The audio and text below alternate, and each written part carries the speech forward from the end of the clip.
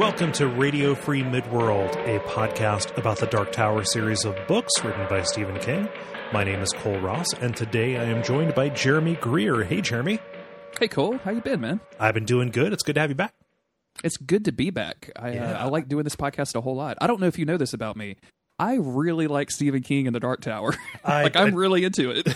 I know, or I have gathered as much, and that's why I'm excited to get to this. To get to this book, because I like this book quite a bit. After we finished the last book, Song of Susanna, I was not able to stop myself. I binged this entire book because I had to know. And I remember not liking a lot of this book when I first read it for the first time. Yeah. And I've read it maybe 2 or 3 times since, but reading it just most recently surprised myself by how much I just adored the ending and liked a lot of the events that led up to it. Yes. There's only one significantly bad thing that I have a lot of salt about, and I will talk about that on the last episode of this podcast. Gotcha. I'll be curious to hear what that is, because I know that this is a pretty controversial entry in the series. You know, the general idea is that Stephen King doesn't know how to end a story, and when he's been working on a story for 35 years, that magnifies it to a certain extent for a lot of folks.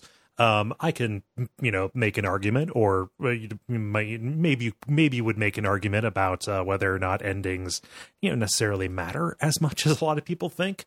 But I think that an undue amount of attention goes to the choice that King made for how to finish this up. And that ignores a lot of the really cool stuff that happens, especially in the middle of this book.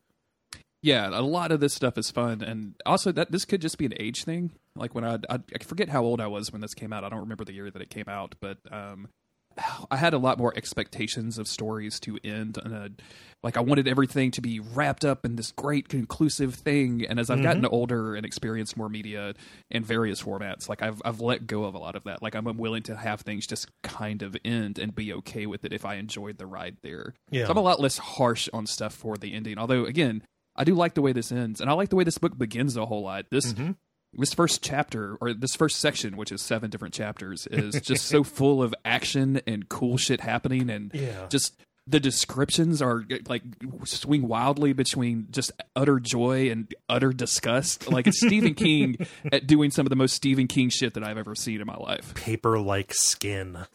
Oh, dude! All of the Mia Mordred stuff just I listened to it today as I was driving in my car. I want to talk about that a little bit because I don't normally do audiobooks, but I did for this. And just the descriptions of Mia and Mordred, just like I was reaching to the knob on my car, being like, I just need to turn this down a little bit. Like I don't need it. What if the Starbucks lady hears this? It's going to be creeped out. I was at a drive-thru at the Tim Hortons this morning, listening to this to refresh myself. And I was like, I'm going to switch over off of this because I don't need the person handing me my iced coffee to hear about an erect baby penis. Yeah. Dude, what? That's not good. That's not good for anybody, Stephen King. Yeah, that's it. Oh man, it's unsettling, is what it is. Yeah, I want to hear your opinion of the audiobook version of this. I'll let you start on it, because that's how the primary way I've been consuming these for the show. So this is I don't normally do audiobooks. I find myself kind of drifting out of paying attention to them. So I'll, especially because I'm driving for work, and a lot of times I'll get phone calls and things like that. So I have to take phone calls for work, and it just interrupts the flow. When I'm reading, I like to sit down and read. But I was kind of pressed for time, and I wanted to refresh my memory a little bit, just like you said. And so I was like, I'll just buy the audiobook and see what's up. And I had a good 4 or 5 hour drive today, so I felt like it was the perfect opportunity. Yeah. I don't remember the guy who does the voice for this. It's George Guidall. Kind of an old hand at audiobook narration. Absolutely amazing. Yeah.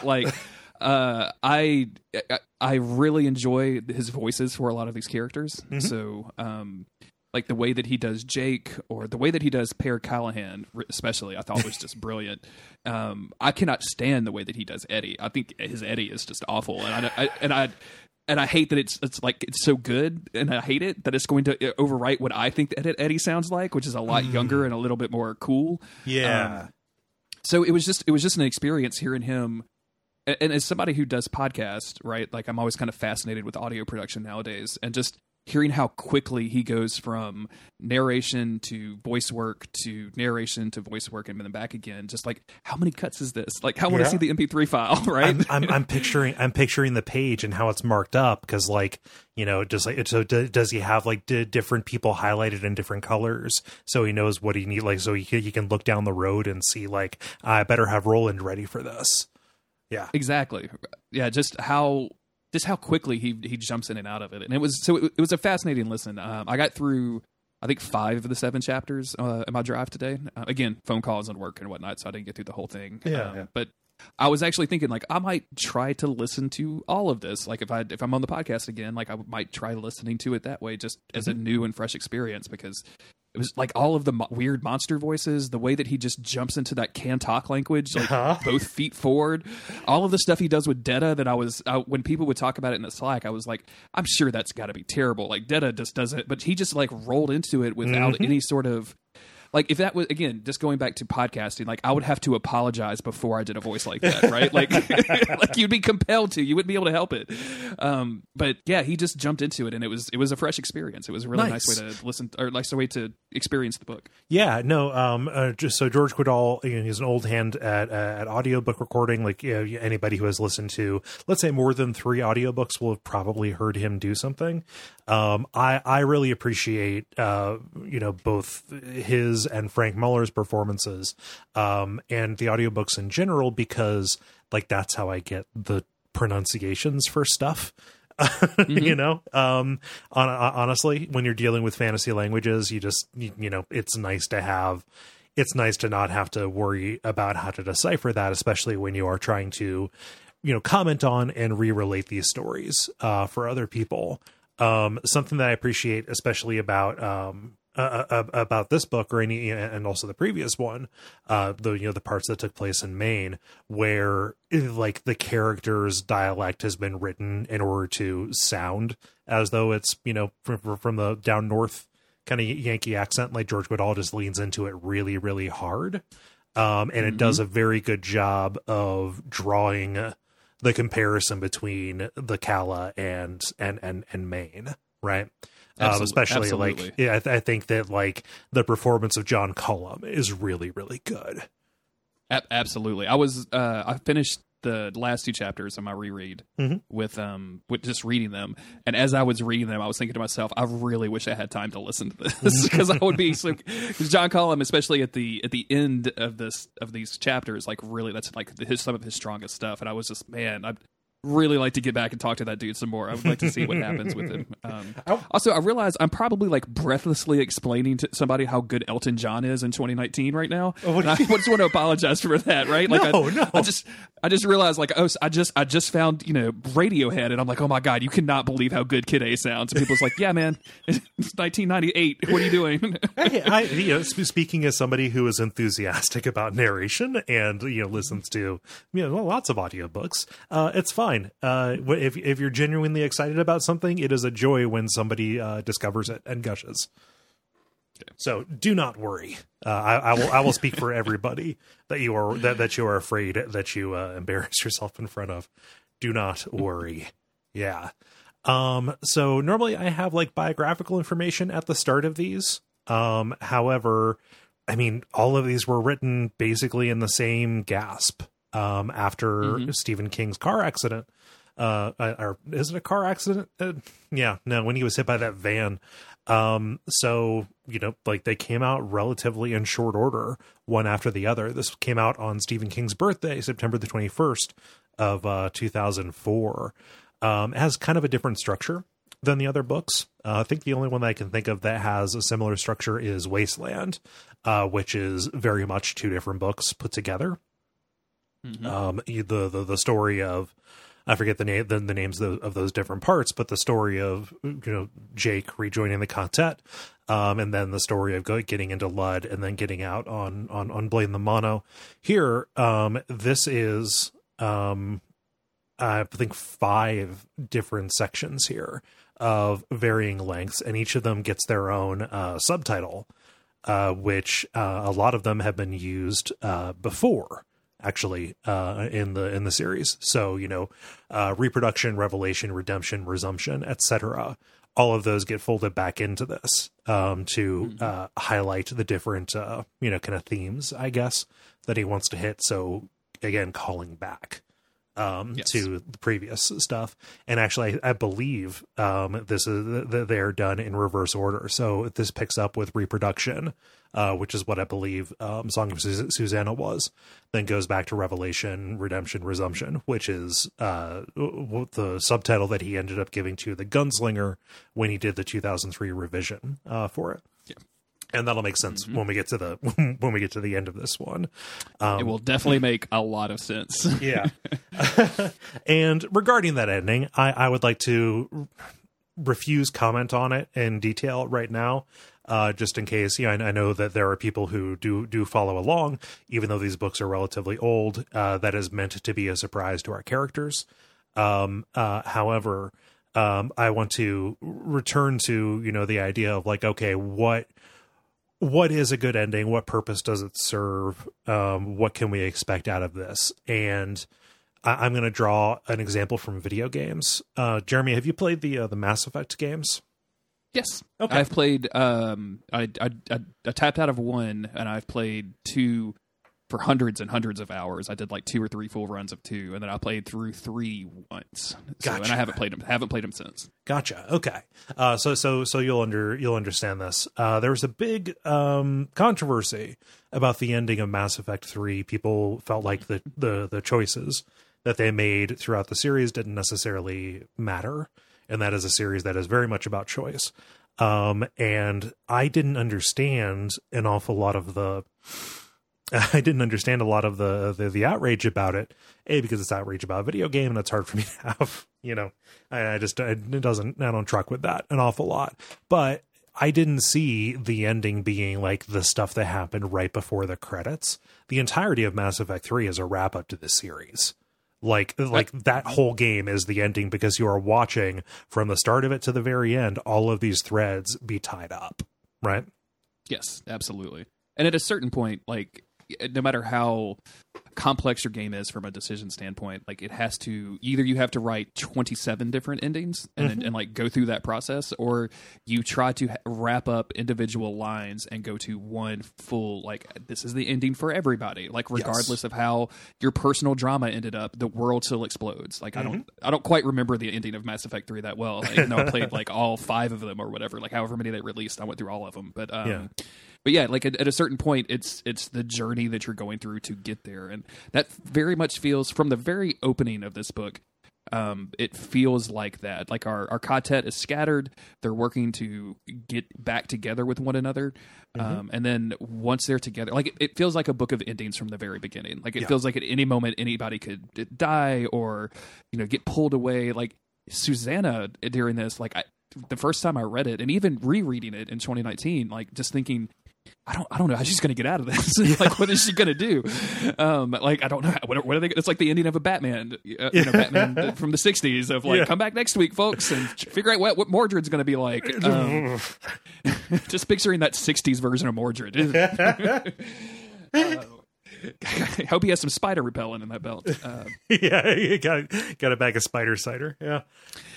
But yes, it's very much like all of these characters dealing with their own personal stuff and kind of wrapping up. And yeah, like I said from at the beginning that I was into the ending of this, and we're not going to go into what the specifics of that is, but I just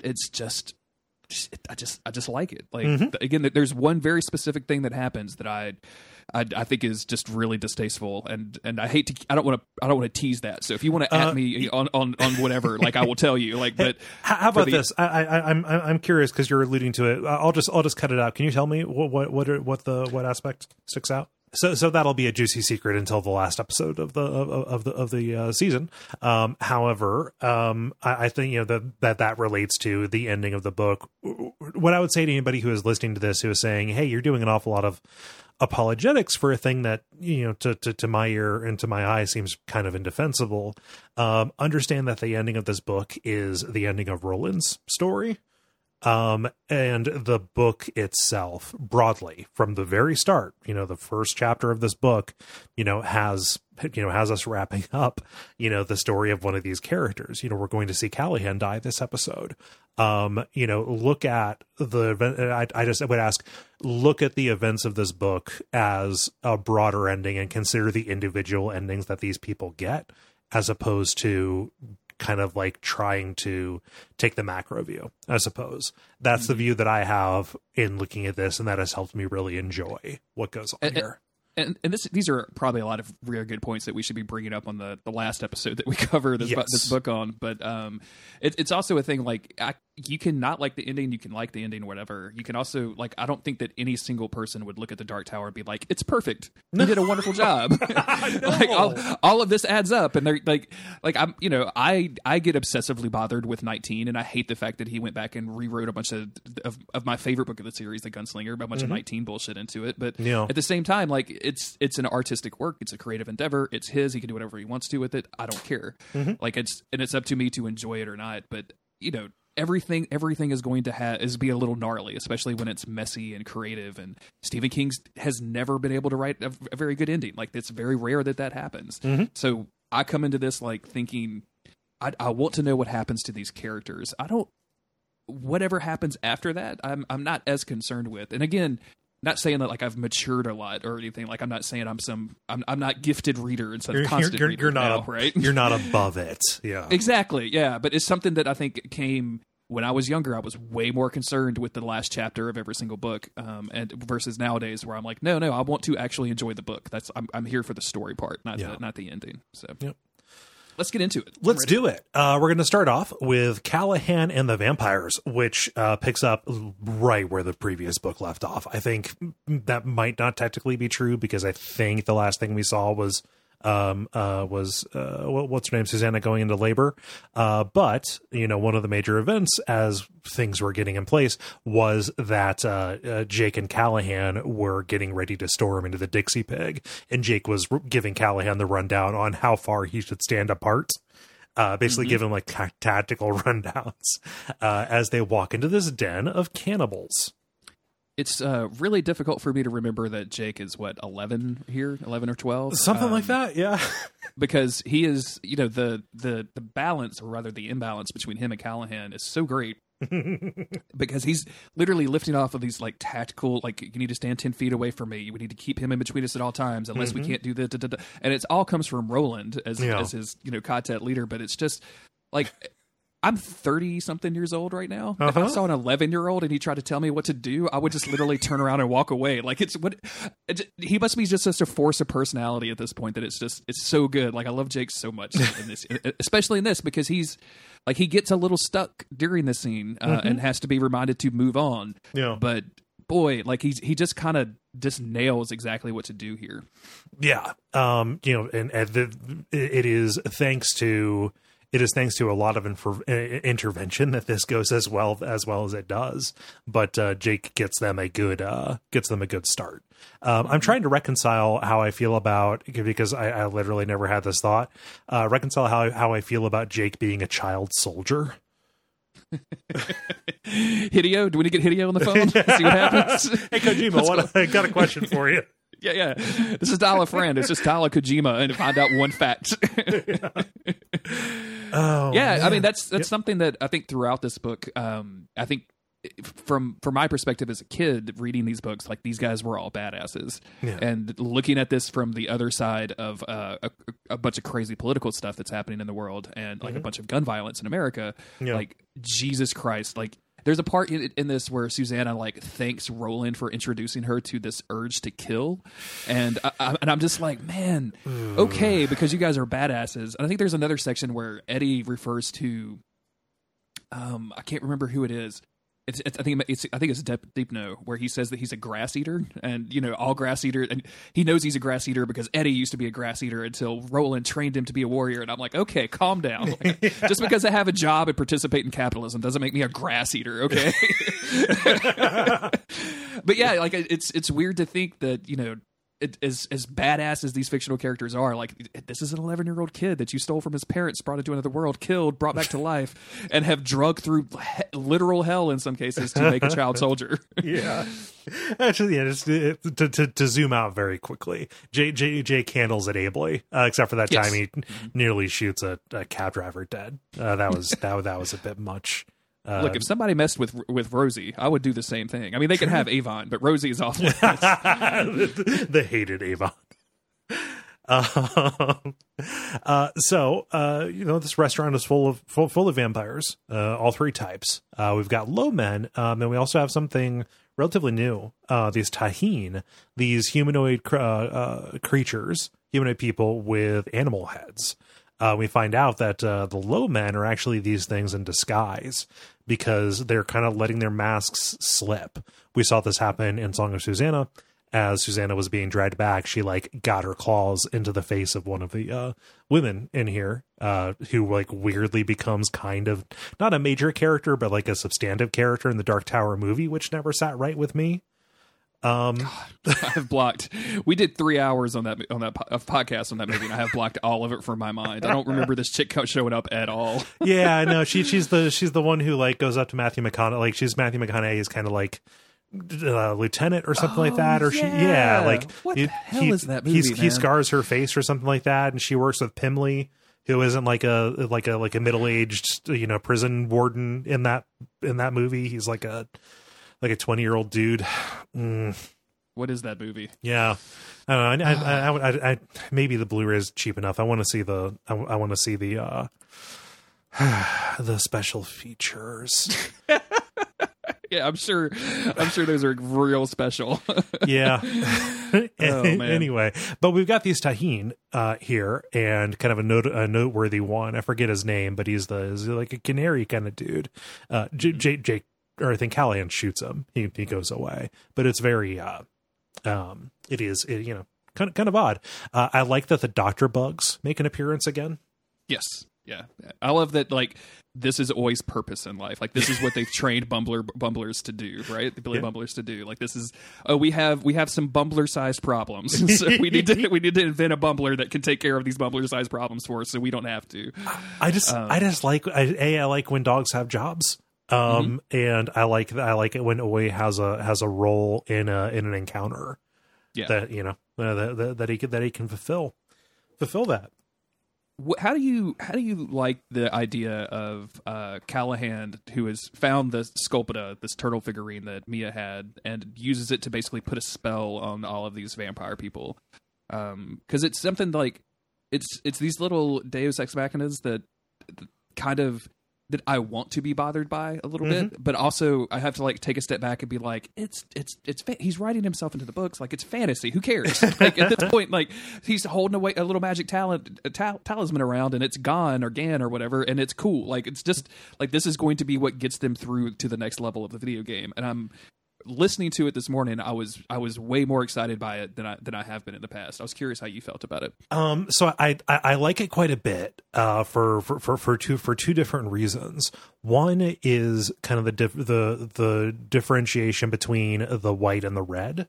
So the red being the Crimson King and kind of the forces of Discordia, they have a tremendous advantage on the board because the Crimson King is kicking it here physically and commands his armies and such, on making stuff and kind of exerting more direct kind of influence on the world, whereas the white kind of just, and this is a thing just traditionally, doesn't act directly but instead nudges people in the right directions through either coincidence, intuition, or inspiration. And quite literally in this world, because this is a story that is being written by Stephen King as the avatar of Gan and therefore the white, pulling this out, it is totally fine to my eye that there is this coincidence coming through, because that is how the force of good is using these people for what they need to do. So that's reason number one. I think it lines up quite well. That's why coincidence doesn't necessarily bother me. The other part of this that I like is that Callahan's reliance on talisman is a huge part of his character. You know, it's how he fell in Salem's Lot, right? Was that he had the thing, but not the faith, not the actual genuine belief that it would work. The fact that this is effective here, but it doesn't get him all the way, and it forces him to fall back on his actual belief. And right before he dies, he finds out that it is actually there, more powerful than ever, and he becomes like a holy gunman. I think that's all really cool, and I think that having the Shalpada here is like a neat little step on the way to that realization. I also there's a real Stephen King line towards the end of this where he loses the talisman, and and that Stephen King says something to the extent of, and there it goes out of the story like a certain paper boat that some of you may remember. And I'm like, yes, Stephen King, I remember the book It. Thank you. That was a bit much. That was a little self-congratulatory. It is, but also like as a dude who in his teenage years like was just reading Stephen King a lot and just cherished every single time it would make a reference to another Stephen King book. Like that was like my MCU at the time, right? Yeah. Like that's it's, to make it very cheesy, but like that was all of those interconnecting stories, and maybe this is related to that. Like I still kind of dig that stuff with Stephen King, so I'm like I'll make fun of it and also kind of like it at the same time because I can hold multitudes inside myself, and I can do that. Yeah, I sounded dismissive, but that's just because it is farcical on its face. I too love those connections, you know. Yeah, no. So I think we're on the same page there. It just like that, like every time that hits me really, that hits me really hard, like disproportionate to the stuff around it. I mean, like a major character's dying. Exactly. Yeah. There's a thing later where Susanna is like hearing voices, and she says something to the extent of like Christine McDonald. I don't remember the actual name, and I'm like, who is that? Like, I need to go to a Wikipedia page and try to figure out this reference. And yeah, I think it might have been. That might actually be an activist that she was referring to. Unless you looked it up, who is it? I did not look. I was driving, so I didn't look it up. Gotcha. Yeah, but yeah, Callahan, he's relying on this on this turtle because basically he just gets a whisper saying like, hey, you know, use this. So, you know, he draws the Ruger, and then says like, yeah, I know you can use this. And the Taheen and the lesser vampires, they are entirely transfixed by this, just like we saw happen with Mats and with the hotel clerk. You know, it's an object of fascination and command. This is not enough, though, because we are dealing with stronger vampires who do not necessarily pay any heed to this. And Callahan gets stranded up on a table and, weirdly enough, shouts at Jake in Roland's voice to go ahead without him, saying like, yeah, this is the will of the White. This is how this has to go. I have to go down so you can go forward. And you know, Jake is so stunned by the events that are happening that he's, you know, again, he's a kid, he's a little boy. Like we have to say that he's a little boy. That even like hearing Roland's voice come out of Callahan's throat doesn't work as well. It takes another voice saying, you know, they're going to get Oi and they're going to kill him and drink his blood in front of you before he actually is like, oh yeah, we need a GTF. We need to go. We got to get out of here. I got a job to do. I don't know why I'm hanging out with these vampires. I got other stuff to do. And then before he finally goes, which I think is interesting because like it's just hammering home that bond between Jake and Oi. Mm-hmm. Yeah, it's concern for his grandpa over, you know, concern for his adopted son or surrogate son. You know, you know, just like he is responsible for this creature, you know. My appreciation for that relationship between Jake and Oi has gotten a little bit more rich since I got a pet. Oh yeah? Yeah. Seriously? Yeah. Interesting. Yeah. I never had pets.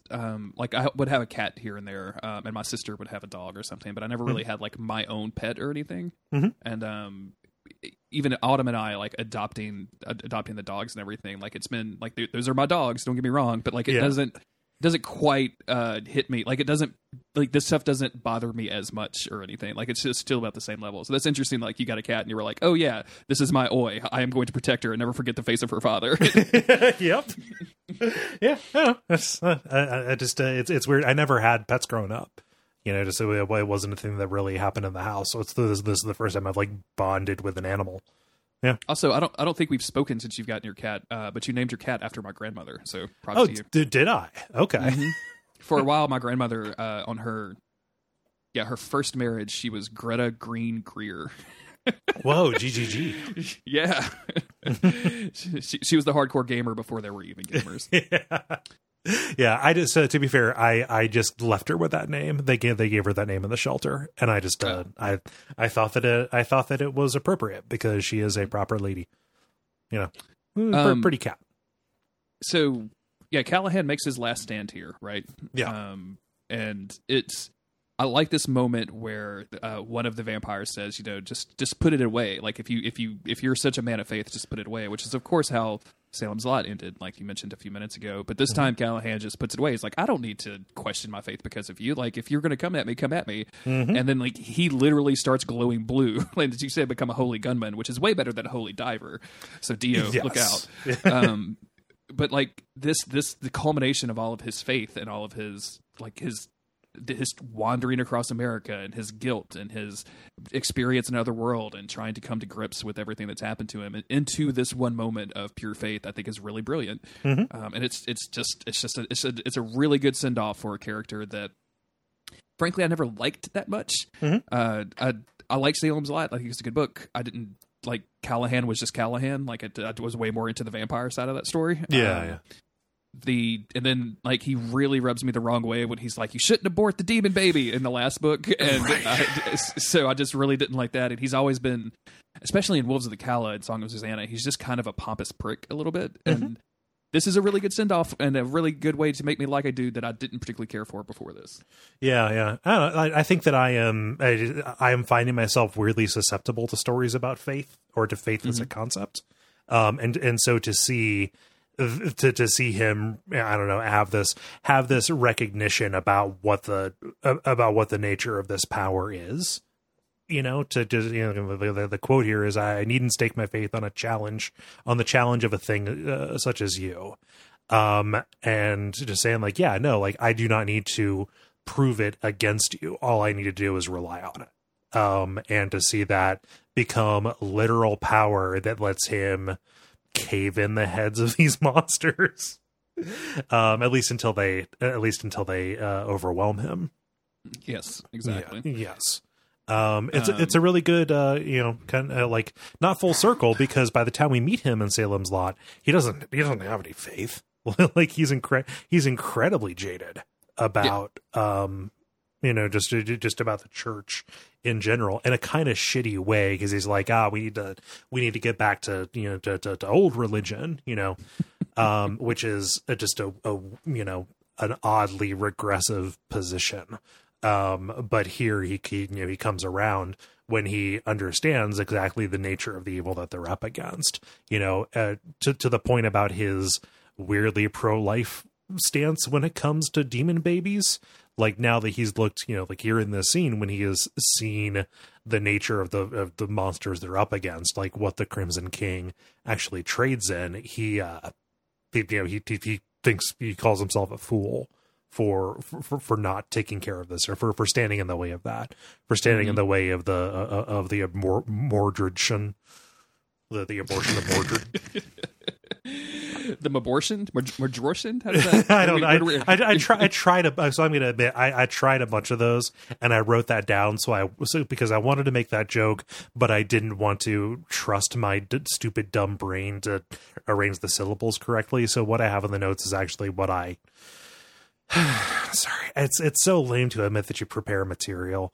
No, it's not. It's not at all. What is hilarious to me is somebody finding the notebook where you wrote a bunch of different combinations of abortion and Mordred on it and going like, "Oh, what the fuck?" Yeah, like I know you like horror games, but dial the fuck down, man. What are you doing? Maybe I don't know, go on vacation. Yeah, but this is the end of Callahan's story. He gets overwhelmed, and he issues his prayer that Roland may breach the tower and climb to the top. And as the vampires close their jaws over him, because even faith is not enough when you're surrounded, in this instance at least, he shoots himself in the head, which is kind of a little bit of an echo or a mimic of the scene when he escapes from Sayre, and the low men who bring him in after they basically catch him murdering all these vampires in New York when he leaps out. Yeah. And this is like you said, this is powerful. Like this is him denying these people that have been after him for a long time, and it's a moment of what's the word I'm looking for? Not betrayal, but it's a moment of defiance. Yes. In the face of all of this evil, and like he may have committed suicide, but he still went out swinging, right? Like that's the point here, and it's. Like I said, it's a fitting into this character, I believe, and it's obviously going to shake some of these characters, especially Jake. It's definitely going to shake Jake, which is my new product that I have coming out from. Jake. Yes, yeah. Shake and Jake. Yes, that sounds way too good. Someone has done a Shake and Jake. We just don't know what it is, right? Yeah, like someone has done a Shake and Jake. It's out there. That has to be. Yeah, it's too much of a rhyme for someone not to have done already. Yeah. We could probably get Duck Feed branded Shake and Jakes right now if we just looked online at the right spot. So let me see here. Mojo Outdoors, Shake and Jake, motorized motion turkey decoy. Oh, I am definitely buying one of these. This looks too good. Let me see. Yeah, no. Oh, they're $98. Patreon.com/duckfeedtv. Look at this duck. Look at this motion turkey decoy. This is great. That's pretty good. I am going to put one of these in my yard. This is great. You're gonna get a bunch of turkeys around there. I wonder what powers this. Anyway, I'm sorry, everybody. That's okay. You couldn't say it and then not have me look, or not have both of us look. It was out there. So we're gonna leave Jake. And we're going to go over to Eddie and Roland up in Maine in 1977. The events of this first kind of book of this book, the Little Red King here, a lot of them take place in parallel and they intersect in a few ways. So we saw one of those with Roland's mouth coming out of Callahan's, or Roland's voice coming out of Callahan's mouth. But yeah, it's going to be kind of difficult to untangle these. Just understand they're all going to end at the same place. But we're in chapter 2, Lifted on the Wave, and Eddie is saying like, okay, well, if we're going to get back, our best chance is to go into go to Turtleback Lane, where we've got all these walk-ins coming over. Likely this door that is there that will remain when the Prim receded, that primordial chaos, all that magic. When that drained away and just left our world, it was probably activated by King's proximity. Remember when King moved over to his place? That was about when these walk-ins started. But as they're on their way, oops, no gravity. The car is lifted off of the road, and they're floating around inside with all of Tom Cullum's car junk before they flip Toadach. Stephen King describes all of the car junk in this vehicle no less than 4 times in the 7 chapters. Like, it comes up here, it'll come up when they come back from the wave, it'll come up when we go over to Susanna, who sees the other half of the wave. Like, it's every time, and it's the ashes, and it's a quarter, and it's a doormat, or excuse me, a floor mat. Like, it's just, I don't know what, like, it's like his holy trinity of items that are in a car. And I'm like, I get it. Yeah. I know what's stuff around them. I drive a car. They're filthy. It's really fascinating to me that they are going to appear naked with all of this car junk around them, because I feel like if the car junk comes, like my Wrangler buttoned up blue jean shirt should also come with me, right? Yeah. Or like weirdly it would be floating next to me. Yeah, because living stuff is just a little bit different than the non-living stuff. I've got no idea. I couldn't square that.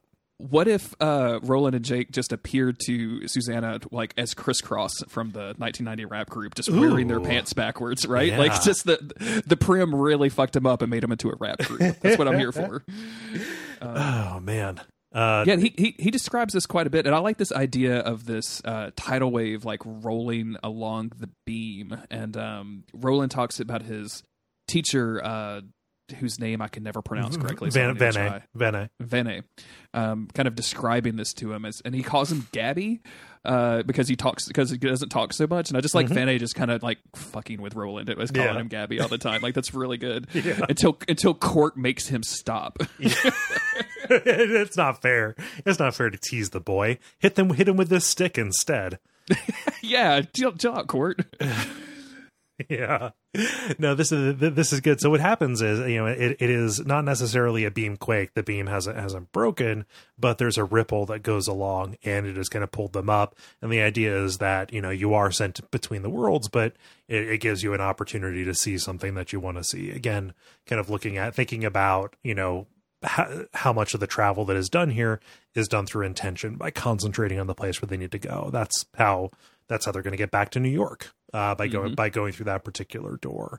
But the beam's in trouble. Part of that lesson that Van A gives is that, hey, the beam will sometime talk to you. We're going to see that actually, as this goes on, when we get into the Blue Heaven portion of this, and we start dealing with the breakers. The one detail about the car junk, not to dwell on it as much as Stephen King does, but when he is listing the items and he just says the world's oldest peanut. Yeah.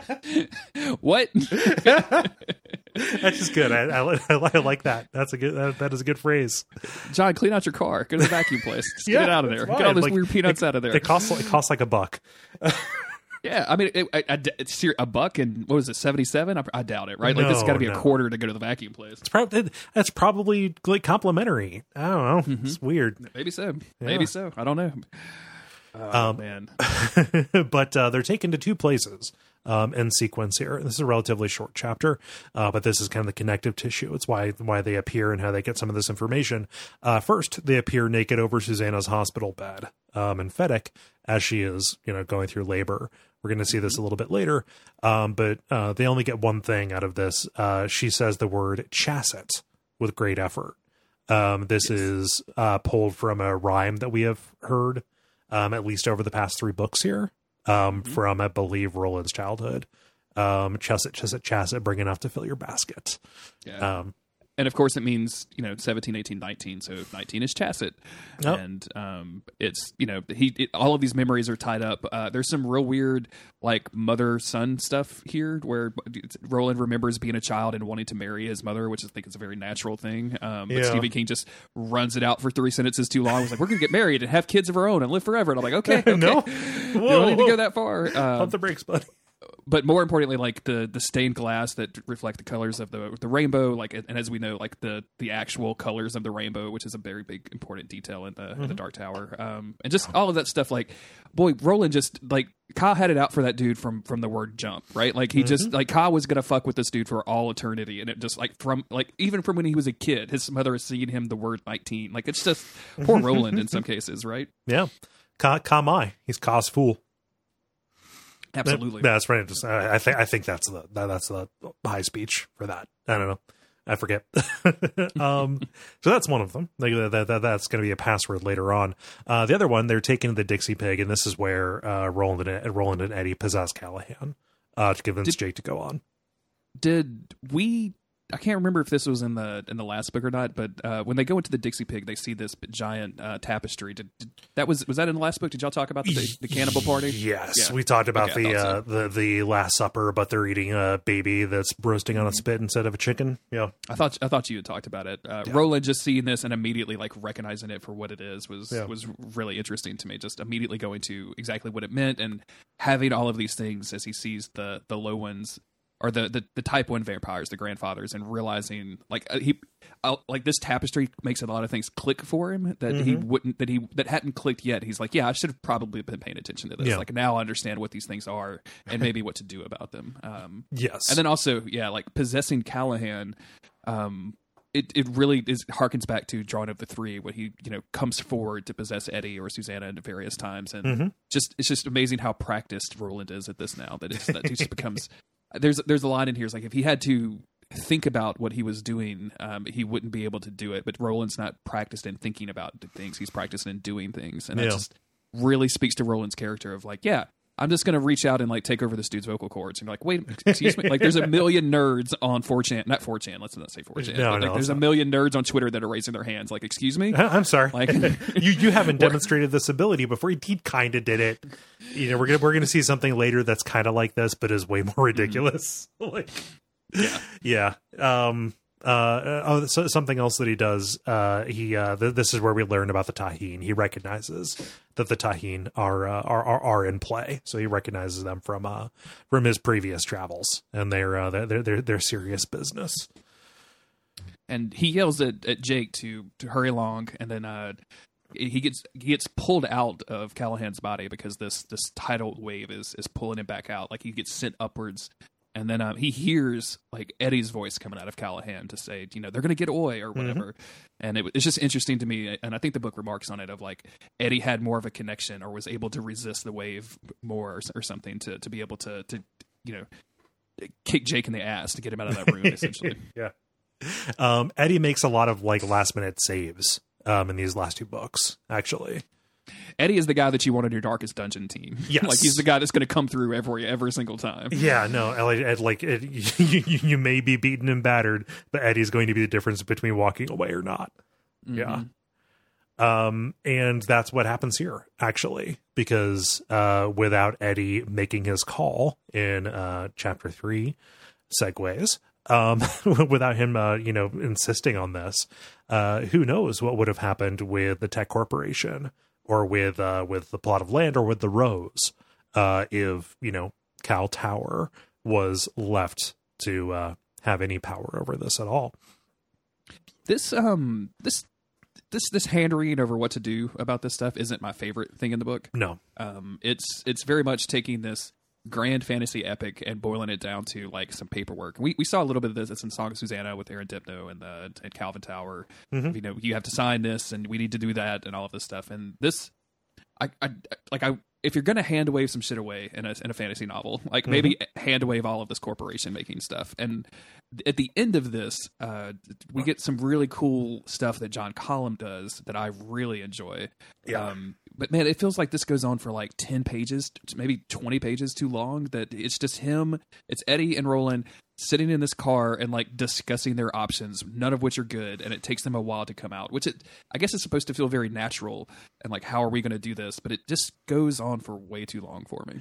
Yeah, like there are a couple of chapters that are like that in this. Like the in the jungle section, but the hand wringing is a good way to put that. Where it feels like you could cut the deliberation and like maybe come into the scene all like at the phone booth, or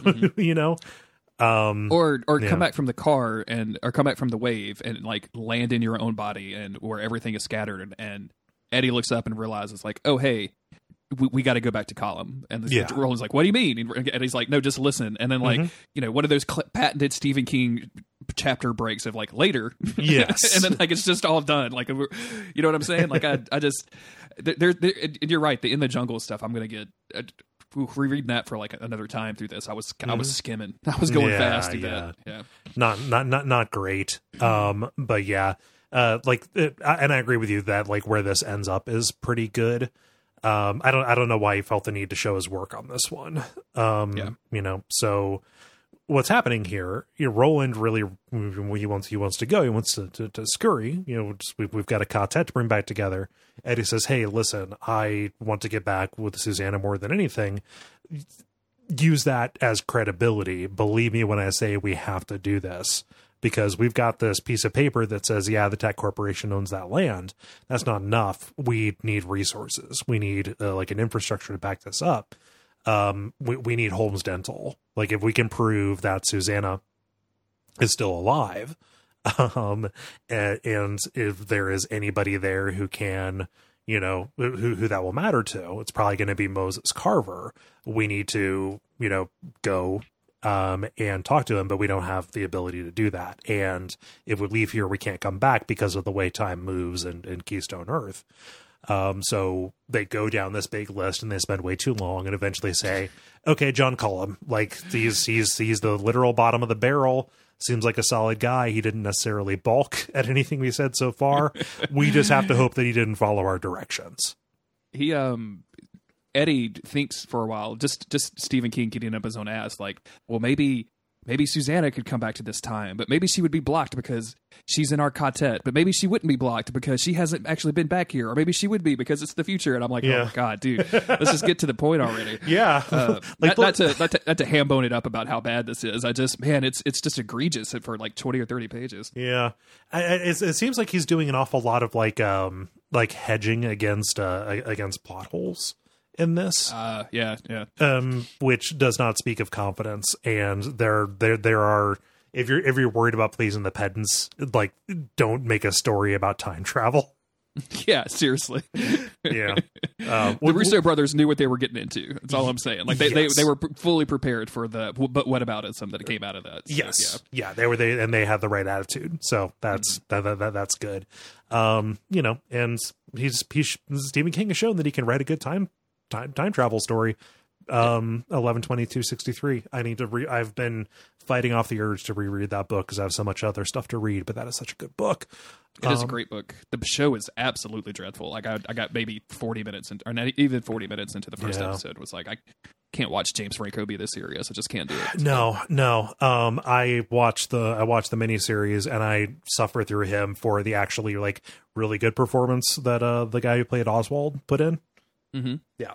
But no, James Franco. Sorry, buddy. Good. They eventually decide to go. They find some change in a box that's real lovingly described in that classic Stephen King way.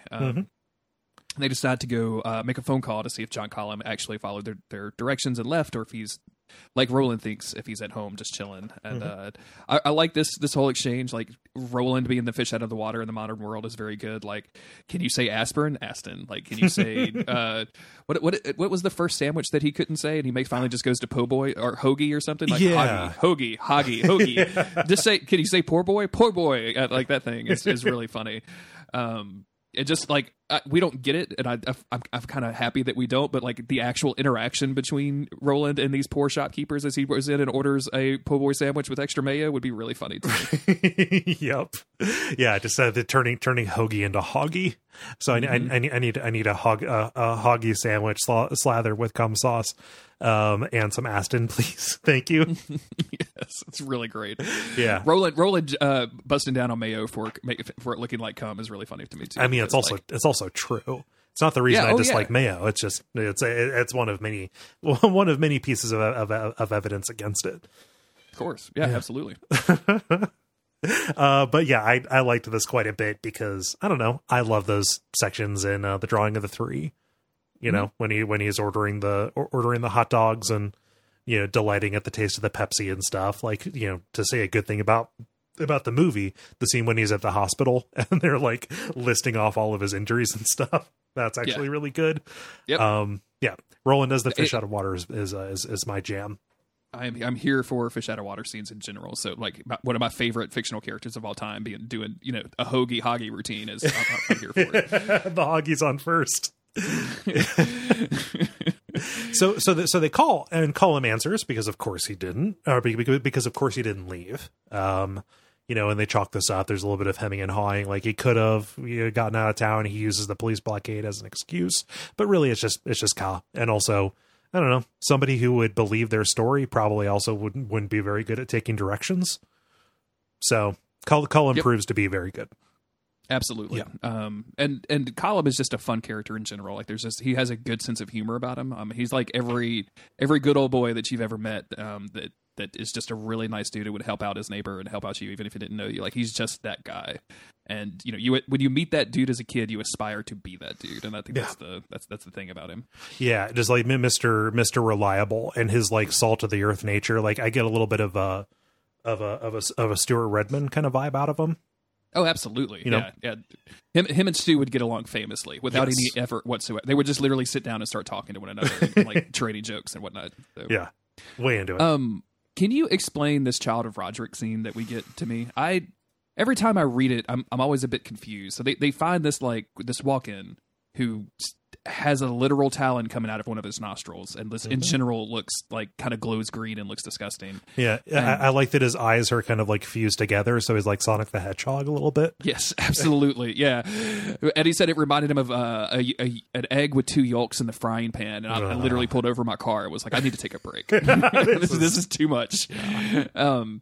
But I don't get the importance. Like I realize like the walk-ins are here to show us that the boundaries between worlds are thin. Yeah. And like these crazy weird slow mutants or Child of Roderick. But like it seems like Child of Roderick is such an evocative term, and Chevin of Chavin or whatever. And Roland like spends a lot of time like asking this dude a question and like honoring him in a way that Roland does is when he kind of puts on his royalty hat, which I guess is a crown, but let's just call it a royalty hat. Yeah. And it's like we're just gonna get to the thing where we find a hole between worlds and go through it. So I don't know why we're spending a lot of time like murdering this dude at honor, right? Do you get it? Am I missing something? It doesn't bother me as much, primarily because I like how evocative the term Child of Roderick is, and the idea that this is, you know, just this tribe of slow mutants who, you know, against all odds still worship the white. I kind of see them a little bit as an echo of the Manny a little bit, in terms of being these eccentrics who hold old religion in the face of all this other stuff. I feel like this is a little bit cart before the horse, because yes, this is here to demonstrate the nature of the walk-ins, that like, oh, there may be a little bit of uncertainty as to like, okay, is this where the low men come through, or these evil folks or whatever? It's like, oh no, these are just people who like fell into just a bad dimensional hole and came through, and they were already bad off in a lot of ways. And him being so sick that Roland Mercy kills him. Like, I don't know, like being miserable mutants is kind of their thing. So that seems a little bit excessive to me. Like, I don't know. You know, we see Children of Roderick later on. But I don't know, this guy doesn't seem like that much worse off compared to them. Mm-hmm. Yeah. I don't know. Let me ask you another question. Okay. If it was the children of John Roderick, would it be better or worse? I would like that, because they would be doing stick fights, neighborhood stick fights and stuff like that. They would adhere not to the white, but to the doctrine of keep moving and get out of the way. I can't see Child of Roderick without thinking of Rod, son of Rodney from The Great Outdoor Fight. Oh yeah! Oh my God! Yes. So that is my primary carry away from this. To the point where, go ahead.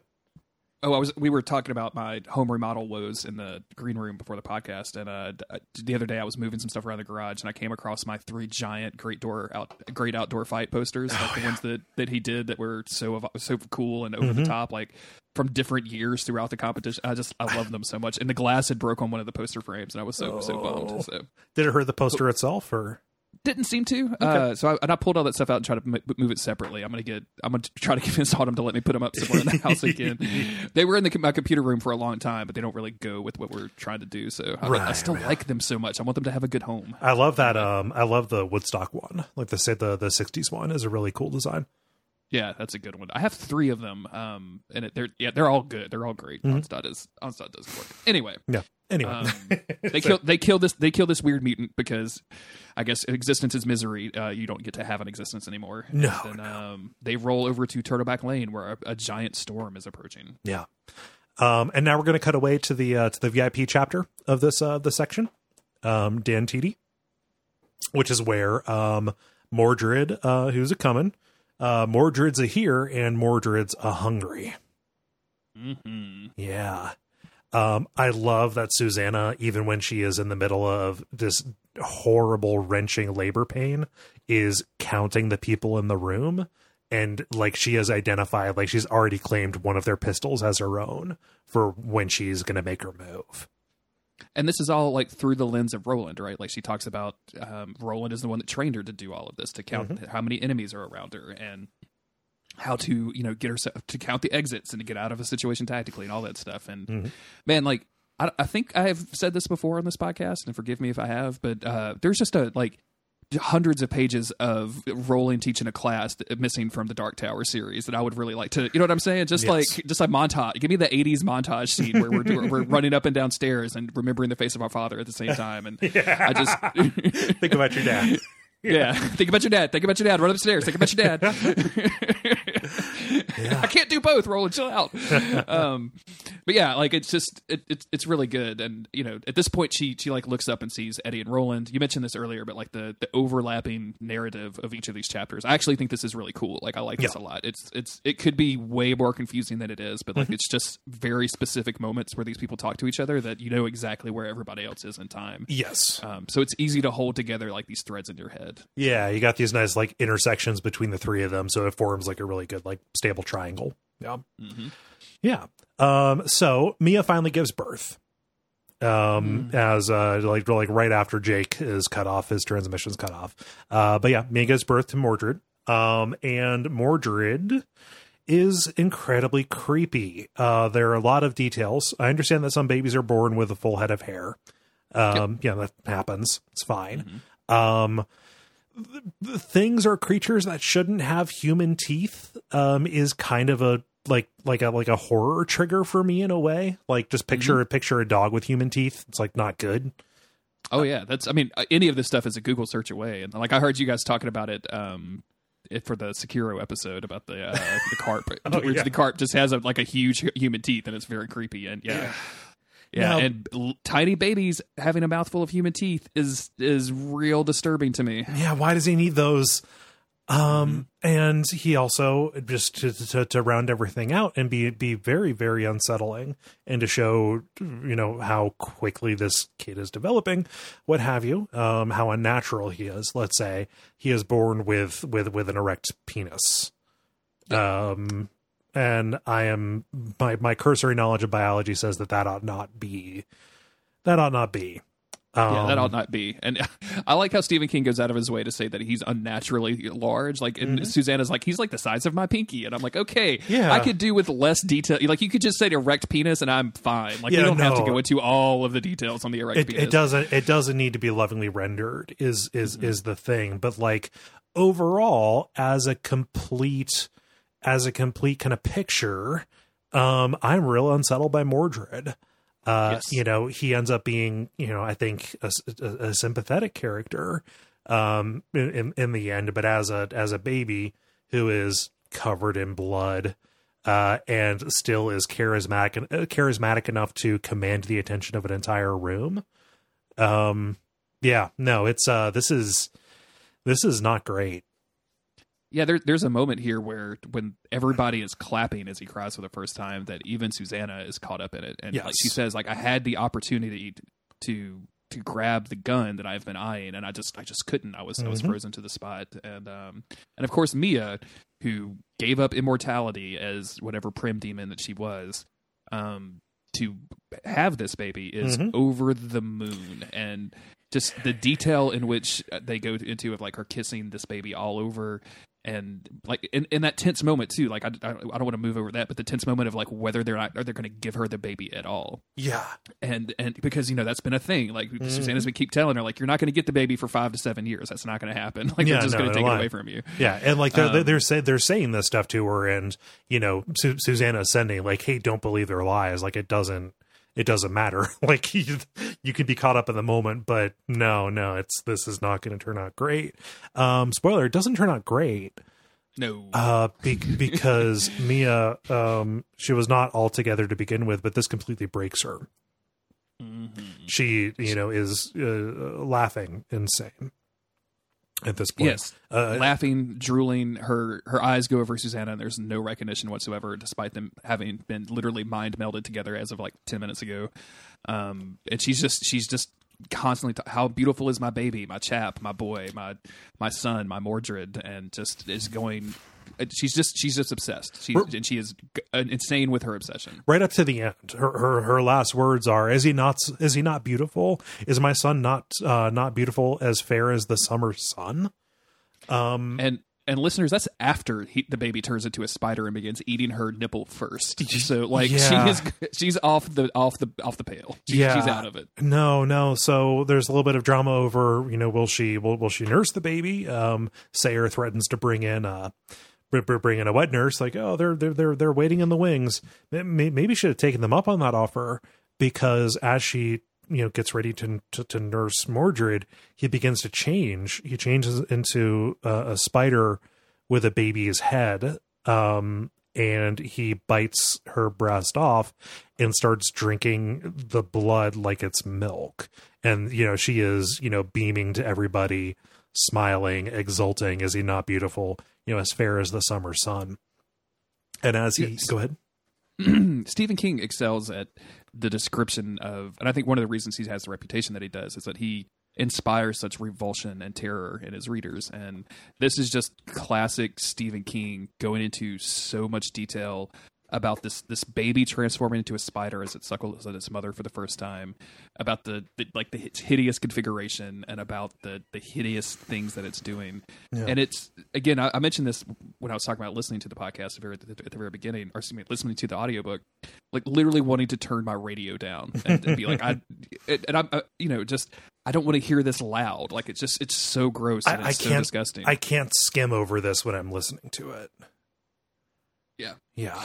It's the car wreck that you can't look away from, right? Like it's just you, and it's revolting and it's disgusting, and it's like the culmination of everything that this child is, which is brought forth by rape of demon rape and weird semen transfer and Crimson King and also Roland and all of this other stuff, and this immortal weird demon baby person surrogate. Like it's just that all of the grossest and worst stuff in the world turned into a baby that can turn into a spider, and it's crazy. Yeah, and everything about this has been a perversion of what is widely considered to be a climactic moment of the miracle of life.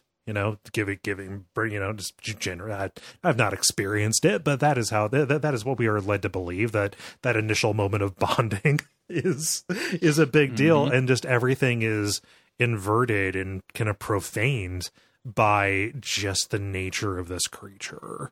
Nursing, instead of being milk, it is literally the blood, and instead of just being this long coexistence, no, Mordred is so hungry, and we're going to find out his metabolism is so sped up because he is going to be developing at a rapid rate, that as he is sucking all of this blood out, he sucks Mia dry. We get this horrible description of Mia, again, smiling, as she kind of fades of all color. The description of her as like a drawing of a woman as opposed to an actual woman itself is really haunting to me. But she starts drying out and the color starts fading from her. Her face skin splits apart in this vertical line and powder starts pouring out as Mordred burrows into her head to basically mummify Mia alive. I like to get lost into some details here. Like, yes, Mia is a weird immortal being that traded her immortalness for, mortality. Like, I'm wondering if he does this to everybody, or if this was like special mama powder that he turned her into. Wouldn't have happened to any other being that was just like straight up human or Taheen or vampire or what have you. Like, I wonder if this was like exactly the amount of gopher dust, I guess. I don't know what to call it. Like weird mama dust. Yeah. That he needed to be able to transform and to stay in that transformation for the first time. Mm-hmm. None of those details matter or in any way, shape, or form are ever going to come up. I'm just like, in my mind, I think about that kind of stuff sometimes. No, the thought had crossed my mind too, because he definitely feeds on a bunch of other stuff, not necessarily by sucking it dry. I don't know. I don't think that I'm full of a bunch of stinky powder. Maybe under maybe under the right circumstances. I could totally see that. I don't know, man. We're gonna be hanging out in the same Airbnb and Duckfest, so maybe I'll learn if you're filled with some stinky powder. I don't know. Maybe we're gonna have separate rooms. That's fine. Keep your powder to yourself, Ross. I can't help if it gets in the vents. But this is not a great ending for Mia. She has not been necessarily the best the most well-intentioned character.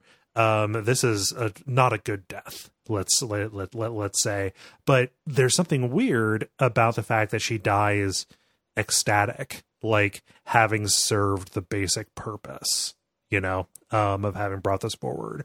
The deal is culminated, even if it's not paid through, right? She doesn't get those years and years of raising the kid.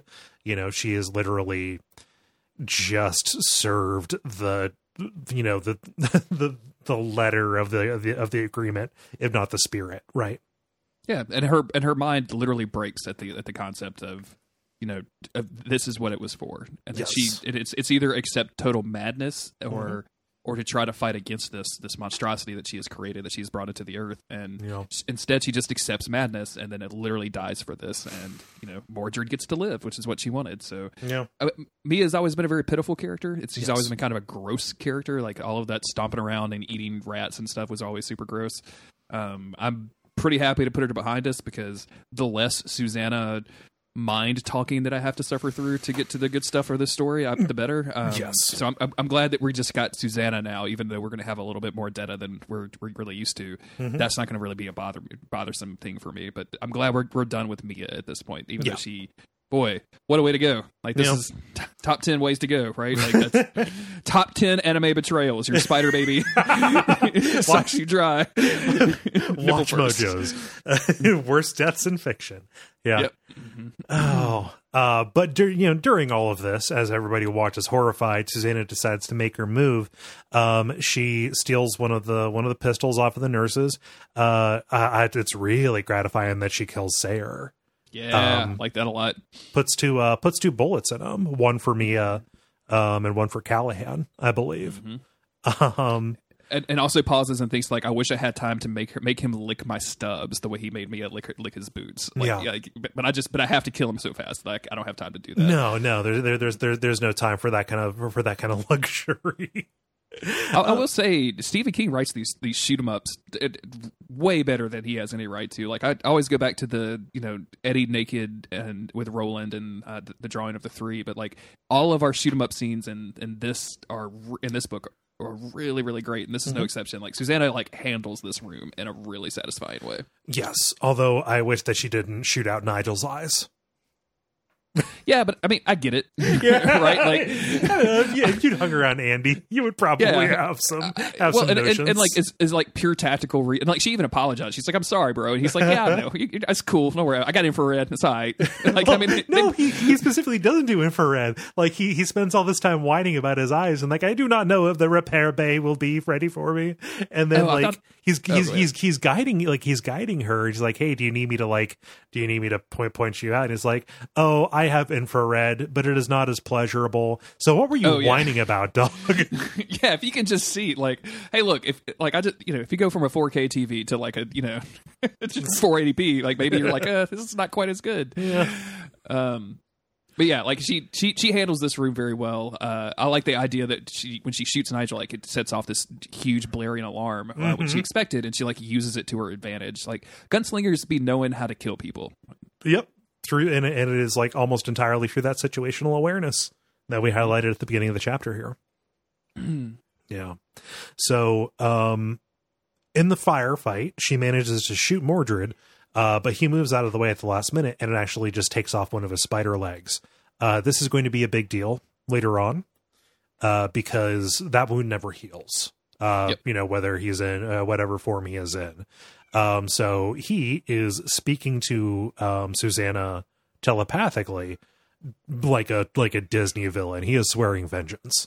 Of course. I mean, he's like 4 minutes old. Like, I'll give him credit for that. The script's not that great, right? Yeah, that's fine. I'm impressed, actually. Yeah, seriously. Yeah, I was not this good at 4 minutes, right? Like, I barely strung 2 words together. But you did it, and that's why you were in the paper. Yeah. Also, like this kind of journey thing where she jumps up into Nigel's arms and she's like, "Take me away," and he's like, "All right, let's go."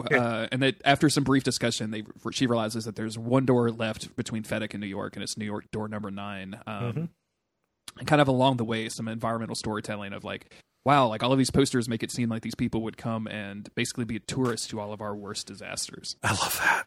It's so I just Oh, yeah. I like that the King's Men are just like, I mean, this is from the next chapter, but like selling tickets to 9/11. Yeah. Um, Ugh. yeah, no, I prefer that as characterization for how awful these people are, as opposed to, you know, Black 13. You go back to that episode to hear us being real weirded out by that particular choice. I know Stephen King lived in New York for a while, and I'm sure, like, you know, it probably had a great impact on that. Like, this event probably had a great impact on him, and it's easy to remember that, like, this was what 3 years after that, 3 or 4 years after that. Yeah. So, like, that the amount of September 11th, like, grief and angst was I mean, like, it's weird in 2019 to think about how great it was. Like, I had me and Autumn were at a bar the other day, and I remembered that I'll put a boot up his ass country song came out, the Red, White, and Blue song, yeah. and I was like, and that people loved that shit, and I was like, you pick up and you look at it now, and you're like, this is just embarrassing and revolting. Like, what were we doing as a country? But a lot of this 9/11 stuff really, in Stephen King books, like, goes that direction for me. The same way, like, his obsession with the JFK assassination is kind of weird for me too. But this, like, just the idea of, like, visit 9/11 or, you know, visit any natural disaster it makes these people so disgusting that they would do this, that it works for me really well. Yeah. There's kind of a similar idea in Doctor Sleep, which is in the Tower continuity to a certain extent. But the psychic vampires that you deal with in that, like, they, you know, feed off of pain and suffering, and like that was just a gigantic day for them. Like, they knew it was coming because they can feel it. You know, they can feel these disasters happening, and they can get there. But I think that, like, just by virtue of taking, you know, that book coming out long after the event itself, I think he had a better handle on how to deal with it, as opposed to it being this close and feeling kind of a little bit more strange than that, I think. If you just on a completely lighter note, have you watched the What We Do in the Shadows TV show adaptation that they did? No, not the TV show. They added a I guess an emotional vampire, but it's like the most boring dude at the office who he feeds by just telling you the most boring story ever, and it's done really, really well. I know recommendations are terrible because nobody has time to do everything, but yeah, highly recommend that show if you like the movie. No, I keep forgetting the show exists, because, you know, even though I love the movie, it's hard. There's a lot of good television. Too much. So Nigel, he leaves Susanna by the one door that she needs to be at. He goes off to repair himself, and she just sits there. I love this line. All she heard was the rusty, dying wheeze of the machinery in the walls. Extremely great. Yeah. Imagine sitting here, like, just putting yourself in Susanna's position and being like, "Oh, Jesus Christ, this is terrible. This is absolutely terrible and terrifying." And she's like ringing everybody's psychic phone, just looking for updates, but she's not getting anything. Mm-hmm. Yeah, she's in the group text. It's just, where y'all at? Come get me. Thought we were getting wings. Eddie, where y'all at? Eddie, you up? Can we WYD from Susanna? Let's breeze through In the Jungle, the Mighty Jungle, because this feels a little bit like a it is a Jake moment, but it is more about, like, his, you know, weird childhood, treating his nanny as a surrogate mother, but like nothing really happens here. We just kind of get a glimpse at that past, and then we also see a piece of, you know, old one technology or whatever. But Jake has moved deeper into the restaurant. There's a little bit of a comedy of errors with this midworld cook. He's talking to this cook saying, "Hey, you need to leave this restaurant," and he doesn't understand. Jake, like, stays there way too long, throwing the arisas at the people coming through the door single file. Jake, just leave. Why are you talking to this dude? Why are you trying to tell this dude to buy a PlayStation? He's like, video games, man. I'm like, what are you doing? He's fine. Just let him go. Yeah. But as he leaves, he's so exasperated that he kind of doesn't hear the warning about the mind trap. Yeah, and we could definitely breeze through this. We don't have to get into all the details. It goes on for far too long about him and his nanny, or his, you know, au pair or whatever it is. And like okay, there's a machine that make your fears a reality. Got it. Okay, Cool. good. Yes. The way that he gets around this by basically doing a mind swap with Oi and the comedy of Oi trying to figure out how to operate a human body, like Weekend at Bernie's his way through trying to like walk through this thing, is very hilarious to me. Yeah. And not used, if I remember correctly, for the rest of the book. Like they don't do this except for this one time, and Right. it's just real weird that they do this. Like, it's very strange, right? It is incredibly out of place. Yeah. This is like Bran Stark warging into something, right? Like it's way before the Game of Thrones. Well, I don't actually know when that happened in the Game of Thrones book, so it could have been around the same time. I don't know. But like it feels very like medieval fantasy, like bullshit anamorph kind of activity than it does and look, I know all fantasy is dumb when you get down to it. I'm not trying to make excuses for anything. It just out of place is the good word. Like I don't particularly like it that much. And there's a lot of and this is, I say classic Stephen King a lot because Stephen King has so many tropes, but we get a lot of detail on all of the dudes that are chasing him that works in the idea of I'm reading this story and I want to know about these people, I guess. But like it's talking about it, they're all going to get murdered in like 40 pages. Yes. Like we know so much about Flaherty that's a dude that gets just fucking murdered in the next in the next chapter. He just straight murdered. So I like the idea of Flaherty. Like, so the idea behind Flaherty, I think, is the cool thing about this chapter, which is, he works for the Crimson King. Like, of the group that he runs, he's the only human. He's the only hume, as they say. And he is like, he travels between these parallel New Yorks, like acting as an enforcer. I think that is really cool. It just happens to be alongside this comedy of errors. Hey, remember $1 Million Movie? Yeah. Kind of thing. Because, just Jake walks into this, reality projector or whatever. After, admittedly a cool detail, walking along, not realizing what's happening and just seeing grass grow out of the tile. Okay, cool. Like, so the environment changing, but just the idea that he is held still by these dinosaurs, it sucks all of the. It sucks. Let's just say that it sucks. And he gets through this by doing the Animorph thing with Oi. I don't know if that. I've never read an Animorph book in my life. I have no idea. He doesn't turn into Oi. He just kind of mind swaps. Mind swaps. Okay, yeah. I just assume that's what Animorphs do. I guess that's right there in the name, that's morph. But anyway, the way that the bad guys have to get across this is like actually shooting out the projectors, which like. Oh, these are projectors? Like, yeah. Excuse me? Like, what? Like, are they using hard light from the Shi'ar? Like, are we in a danger room situation? Like, what is, like, it's just they like to put out 6 lenses before they break this old world magic technology. And I just don't like it. And there's a lot of that Weema Wep in the Mighty Jungle, like, bullshit song stuff that I don't really care about. So yeah, not a good song. But eventually, he gets to the door, and because Oi had to, walk him a little bit, they slow down, and Flaherty and his group almost catch up with them. But he gets to the door. Susanna take a little nap on the other side, which is very funny. Just kind of drifted off. Which I mean, like, same girl. Like, catch your sleep when you can, right? Luckily, she wakes him in time to tell her the password, and he's able to slip through the door. And Flaherty is pissed. Yeah, I know. He just missed him. Like, literally, like a bullet whizzed by his head as he passed through. Mm-hmm. Yeah. This takes us to a better chapter on Turtleback Lane, a chapter that matters, let's say, because Roland and Eddie, they meet John Cullum on Turtleback Lane, and I love this little moment because fuck Jack Andolini. Andolini and all of his dudes were arrested. So Eddie lets this huge laugh, and I like that Roland has a moment of like when nobody can laugh like Eddie Dean when he's the most amused, unless it might be Cuthbert. Yes, so that could have been and I really like this.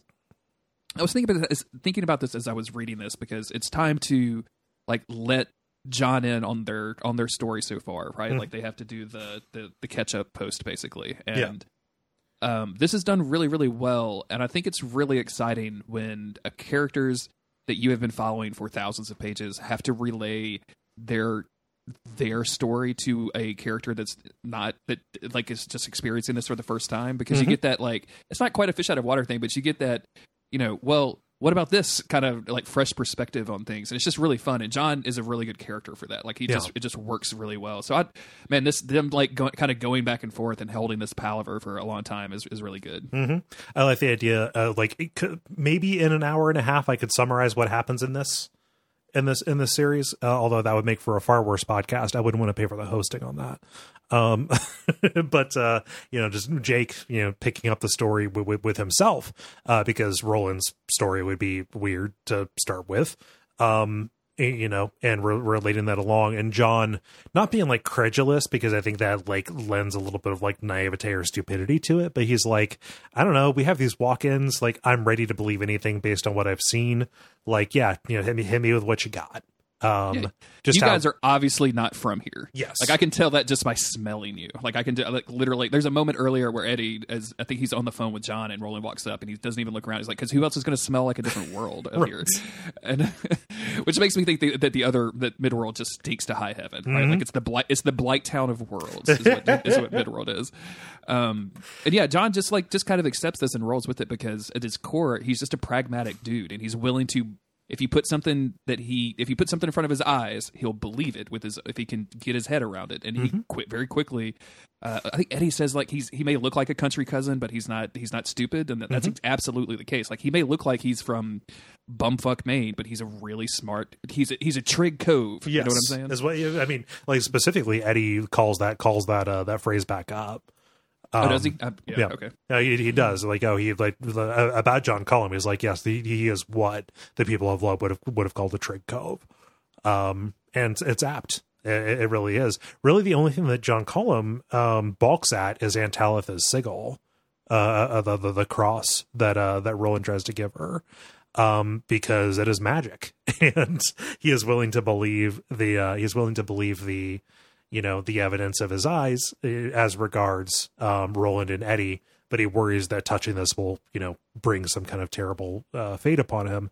No, this is just a way to help convince Moses Carver that Susanna is still alive, because that's part of his mission. Yeah, and this feels a bit hand wavy to me as well. Like, oh, we just made a magic talisman, and you can hear Susanna speaking it somehow. Like, okay, cool, whatever. You blow on it, you can hear Susanna's voice. Okay, cool. Yep, okay, cool. Yep, it is a mystic talk boy. Cool. Yeah, sure. Yeah, all right. This is the thing that the kid in Home Alone used. All right, gotcha. That movie's not out yet, but I'm here with you. Okay, yeah, no, it's fine. I can imagine a kid alone. It's scary. Like, it's weird that's a comedy for kids, but okay. And there's criminals trying to kill him. Is that what you're telling me? Yeah, okay. Right. Sounds weird, but okay. But yeah, he's supposed to go convince Moses Carver Susanna's alive. She's on this plan, and that Holmes Dental has a bigger mission than making toothpaste and doing dental caps and things like that. They need to merge the tech corporation, use the resources of Holmes Dental to act as a foil to Sombra and North Central Positronics, with John Cullum basically taking on this role as an executive vice president of Dirty Tricks. Go ahead. You think anybody's made a StarCraft mod of just Tech Corporation, Sombra, and North Central Positronics drafted onto the... Because it would work pretty well, right? Humans and the Zerg and the Protoss. I haven't played StarCraft in years, but it would work kind of well. Yeah, right? you could balance that, I think. Yeah. North Central would be the Protoss. Yeah. Yeah, absolutely. Get at me, StarCraft modders, and I'm sure listen to this Dark Tower podcast. Yeah, no, it's fine. We talk a lot about video games. It's okay.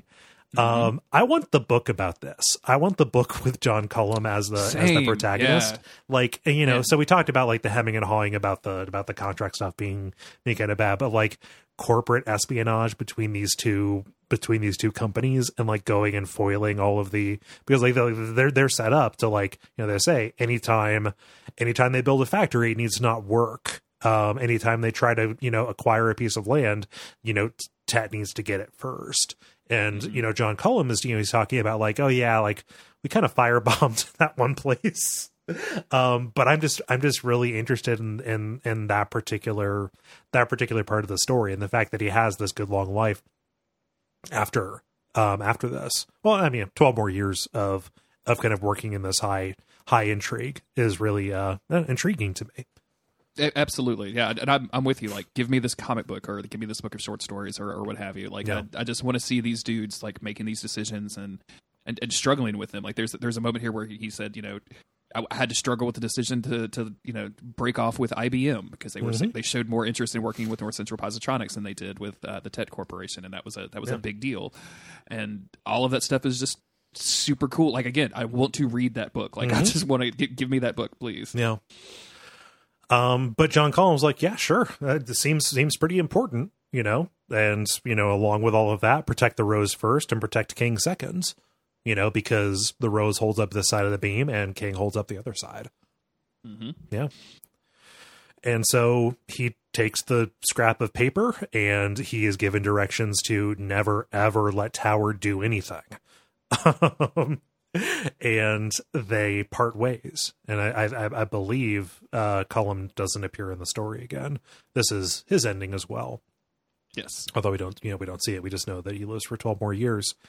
And they approach this glowing door, this gigantic field with a still storm over top of it, just filled with scores and scores of children of Roderick. When they approach the door and concentrate on reuniting with Jake and go through. Yeah, the description of this is really brilliant. Mm-hmm. I mean, just these things flying around, these colors, this huge lightning storm, and just like the approach of rain as it starts to kind of sprinkle or whatever. It feels awe inspiring, and like also your property values on your lakefront house. I mean, what you know what I'm saying? Like, my dad has a little place on the lake, and if we saw this on a 4th of July weekend, we'd be like, all right, time to move. Like, we got to go find another lake. Oh, this is a bad lake. I thought you were going to say on 4th of July, seeing all these lights, time to sell tickets. they talk about that. They talk about how, like, oh yeah, all these rich people who own these houses, they're selling because like terrible things are happening to them. Yeah, very funny. Yeah. And and Roland basically says, like, oh, I've been in communication with Jake. I know where they are.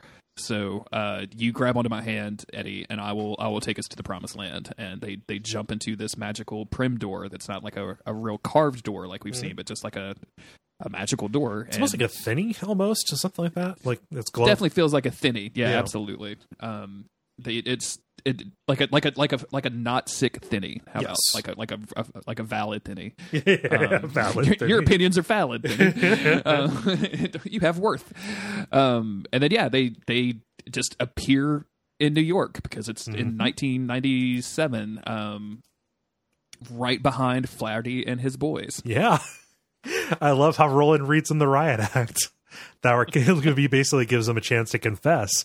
And Roland says, "Thou are cowards after all, I'm sorry to see. They'd kill a priest and chase a lad, but not stand and claim the day's work. Thou are cowards and sons of cow." I want to know how he would finish that sentence. Because it's kind of cut off in the middle by the shots opening up. Sons of cow, what? What? Grass eaters, man. They don't like cows. Yeah, the midworld. No. Sons of it would literally just be sons of cows at this point. Sons of steers.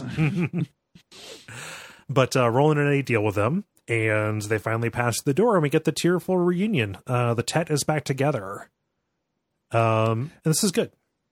Yes, this just to call it out, like another great action scene of, you know, them doing the gunslinger thing where Eddie, like, when he reloads, he like rolls behind Roland, who rolls behind Roland, so that, you know, he can cover him while Eddie is reloading, and then like vice versa, that happening and just murdering everybody.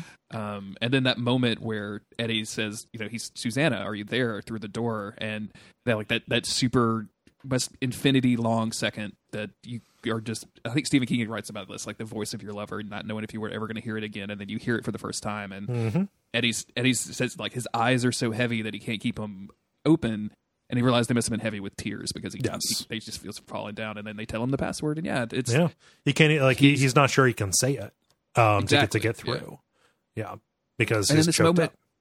This moment where Jake approaches the gunslinger and says, you know, I think he says, "Heil, Jake," and he says, "Heil, Father," and, you know, can I call you that? And I would, you know, Roland is filled with this feeling that he's probably not felt in a long time, if ever. And it's one of the most touching moments of the Dark Tower series. Our Quartet coming back together finally after what feels like 11 billion pages. Like, yes. Right? It just feels like so long. It was literally just one book that they were apart, but it was a lot that they went through. Yeah. And just the end of this section, my father has come for me. Like, yeah. Mm-hmm. Because there's been a lot of, kind of messing around at the edges of that, talking about like, okay, what is the definition of Din, right? Is it just leader? Is it king? Is it father? Things like that. Like that definition was played with in the prophecy that led to Mordred. Things of that nature, right? But to actually have it be played out literally, to have this mutual acceptance, in spite, in the face of all that they had been through. Yeah, no, it's a really good moment. It's one of those like fuck yeah moments, and then you realize like, oh, there's a bunch more of this book left. you were setting me up, like you were like you were setting me up to really really care about this because something terrible is going to happen to my friends, and this feels like a good time just to end the book, right? Like, okay, we're good, and they killed the Crimson King, and Roland found the tower, and now we're done. So, oh man, gonna come back together just to be blown apart. Yep. So, final thoughts about this section, Jeremy?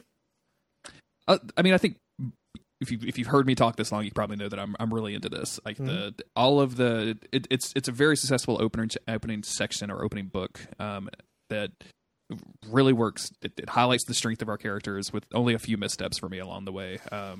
Just this whole section with Jake is a real big miss for me. Like I just don't care. I've never cared about his like nanny chick at all, and all of that stuff just doesn't work for me. But all of these action scenes, like all of the stuff with Mordred, all of this weird world traveling stuff that Roland and Eddie are doing, the John Collum setting up the corporation was super fascinating, and like learning in just a paragraph like this stuff that happens to him is super good. And I don't know, man, like it's just it's a hell of a start out of a book, and it's gonna be hard for me not to read more of this book. Like I'm in the middle of I'm reading The Expanse right now, and I'm on the last book, and I'm like, I just need to focus on that. I can't read The Dark Tower again. You read it 2 months ago. No.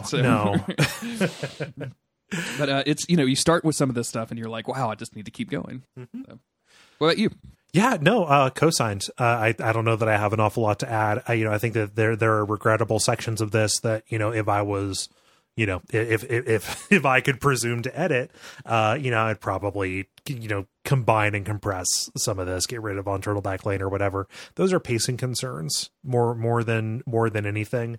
I think that as a resolution to what we saw in Song of Susanna, it goes a long way toward, I think, justifying that book a little bit and how weird it is. It's kind of strange to read this and kind of think, wait, so why wasn't this the end of that book? Also that, I think I think that's definitely because the end of Song of Susanna is such a weird cliffhanger that I just I don't get it. But maybe he just really like wanted people to feel like he was going to wasteland them and just make him wait for 8 years or something. Like I don't know. He had announced the release schedule. Like he had said okay, you're going to wait a year, or no, like not even that. Like book 5 came out in 2003. Book 6 came out in like March of 2004, and then this came out in September. So maybe he was just, I don't know. You can't trust authors though. No. They spend their time, being creative, and it's hard to do that. So sometimes dates slip. Yeah. Yeah. So thank you very much, Jeremy, for hopping on. Hey, thank you for having me again. I love doing this podcast. Yeah, it's very fun. Where can people find you? The best place is Twitter at JG Greer. That's where I retweet all of my various projects, which are far and wide. On the Duck Feed Network, I have Days of Future Cast, which is all X-Men related stuff. On my side project, Monster of the Week, where we talk about Supernatural, the TV show, Two Hunky Bros. And on that network, I guess it's a network, we do a podcast called Thinking Face, where we talk about every single emoji. And that is so good. I didn't know you were doing that. Yeah. We're about 60 episodes deep now. It's 3 episodes a week, 3 to 5 minutes each. It's weird to talk about this show without like technically spoiling it, which you wouldn't think that a show about emojis would have spoilers, but here we are because we're doing some very weird stuff. And then me and my wife, Autumn, who has been on this podcast a lot, has started Dead Blood Club, which is going to be going through, it's a book club similar to Radio Free Midworld, except we're going to go through all of the Anne Rice Interview with the Vampire series. Yeah. And we've got one episode of that out now. We're going to be doing another one very, very shortly after this releases. And then we're going to be trying to keep up a regular schedule from that. Yeah. So all of that, just go to @JG Greer. You can find me retweeting all that stuff. So I won't give all the links. Recommended. Yeah. You can find me elsewhere on the DuckFeed.tv podcast network here, different shows. You can watch my streams. I stream horror video games on Friday and Saturday nights on twitch.tv/DuckFeedTV. We'll be back next time, I think, with either Everything's Eventual or Hearts in Atlantis, something like that. I want to do some of those introductions for Ted and Dinky. That is a weird sentence, but sentences. Yeah, we're going to be going through. We're going to be kind of interleaving some of those related works as we go on. But I hope that you stick around and enjoy your time with us. Patreon.com/DuckFeedTV is a way to support this show and a whole bunch of others like it. But most of all, please have long days and pleasant nights.